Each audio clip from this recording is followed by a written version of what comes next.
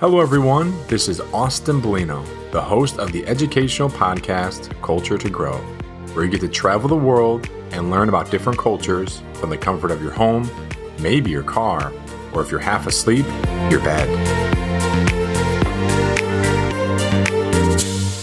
Hello everyone, this is Austin Bellino, your host to the educational podcast Culture to Grow. Spring is right around the corner, so I thought it would be a great time to introduce this topic. This episode will focus on childhood games around the world in hopes to take a deeper dive into the topic of culture and its impact. Here in the US, I grew up playing games like Duck, Duck, Goose, Freeze Tag, Capture the Flag, and Foursquare. Soon you will learn about 6 different games that are played around the world, which will increase your cultural understanding and appreciation. Get ready to learn, laugh, and be inspired by the power of cultural diversity in the world of childhood games and feed that inner child of yours. Enjoy! Hi guys, my name's Angel and I'm currently studying econ and business. In the US, you mentioned that you guys love to play tag or hide and seek. It's kind of the same in China. That in China we also like to play hide and seek in our young age, but like there's more of a Chinese game, a Chinese childhood game that we play. It's called Throw the Handkerchief. It's basically that you gather 5 or 6 or even more people, or we gather in a circle, and then each of us will just sit on the floor, and then we will sing a song also called Throw a Handkerchief. Like that song is like a match set with this game. So like we'll select one of the people, and that child is gonna hold a handkerchief, and he's gonna walk around behind everybody in the circle. So, and then when while others are singing the song, that child is going to select a lucky guy, and that child then will put the handkerchief behind guy that he selected. And if the child with the handkerchief notice that there's someone throwing the handkerchief on his back, he have to stand up and run to chase the child who give him the handkerchief. And if he didn't catch the child at the end, he will lose, and he or she have to perform a little trick or a little talent show in the middle of that circle to say that, oh, I'm losing, so I'm performing for you guys.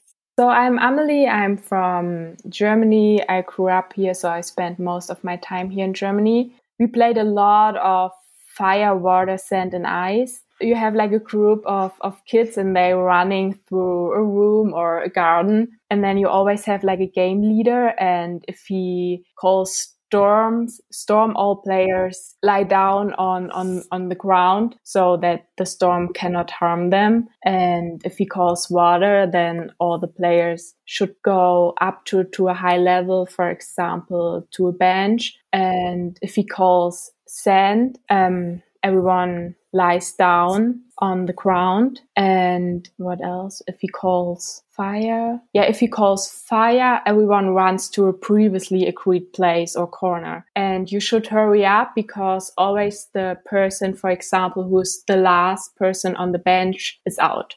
Hello, my name is Miwa. I'm from Japan. I'm going to introduce a children's game in Japan. There are so many interesting children's games in Japan, so it was hard for me to pick just one. I asked one of my friends from the US, who came to live in Japan 7 years ago, which game he thought was the most interesting. And he said the game called Acchi Muite Hoi was very interesting. So I'm going to explain this game. This is a game derived from rock, paper, scissors. Originally, this game used to be played as geisha entertainment in a district in Kyoto called Gion. But nowadays, it is popular among a wide range of people, from children to adults. Now, I'm going to explain the rules. We need 2 people to play this game. 2 people sit or stand facing each other. Then play rock, paper, scissors. Right after we find the result, the winner points the finger to the other person's face and then gestures either up, down, right, or left, shouting Acchi Muite Hoi, which means look over there. They point their finger in one of the 4 directions when they say hoi. The other person turns his or her face to one of the 4 directions when the first person says hoi. If his or her face is the same way as the finger pointing, then the person who points the finger wins. And if they do not match, the game starts over from rock, paper, scissors. When you get used to playing this game, it would be more fun to try as fast as you can. Try and have fun. Hi, I'm Andrea Trejo. I'm Mexican. I'm in 10th grade. The one that I think is the most popular in Mexico is La Vibora de la Mar, or the sea snake, which it's like a song, but that's part of the game, where basically two people are assigned as melon or sandia, which are cantuple or watermelon. They hold hands and raise them in a pyramid form, and the rest of the participants have to form a line by holding onto their shoulders and going through the pyramid as the song goes by. And when the song ends, they trap a person, and that person has to choose either between the cantuple or the watermelon, and they go to the side that they chose. And basically you repeat that until there are no more participants left, and there are two teams that will pull the rope to see who wins. My name is Nur Shafina binti Sukri, and I'm from Malaysia, which is more specific in Kedah.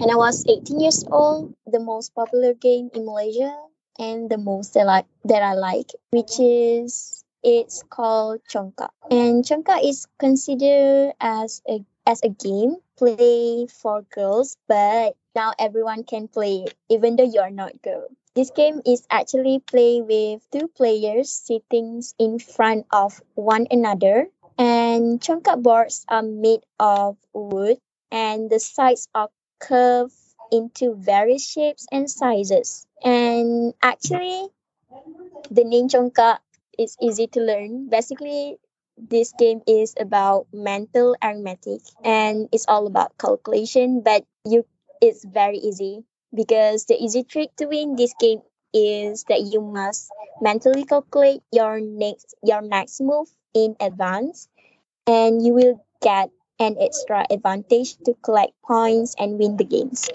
So, hi Austin, my name is Shritika Pukhrel and I'm from Kathmandu, Nepal. Nowadays, people in Nepal, they play different indoors and outdoors games like football, basketball, and chess, and a lot of that. But in my childhood, we used to play a game called Kabaddi.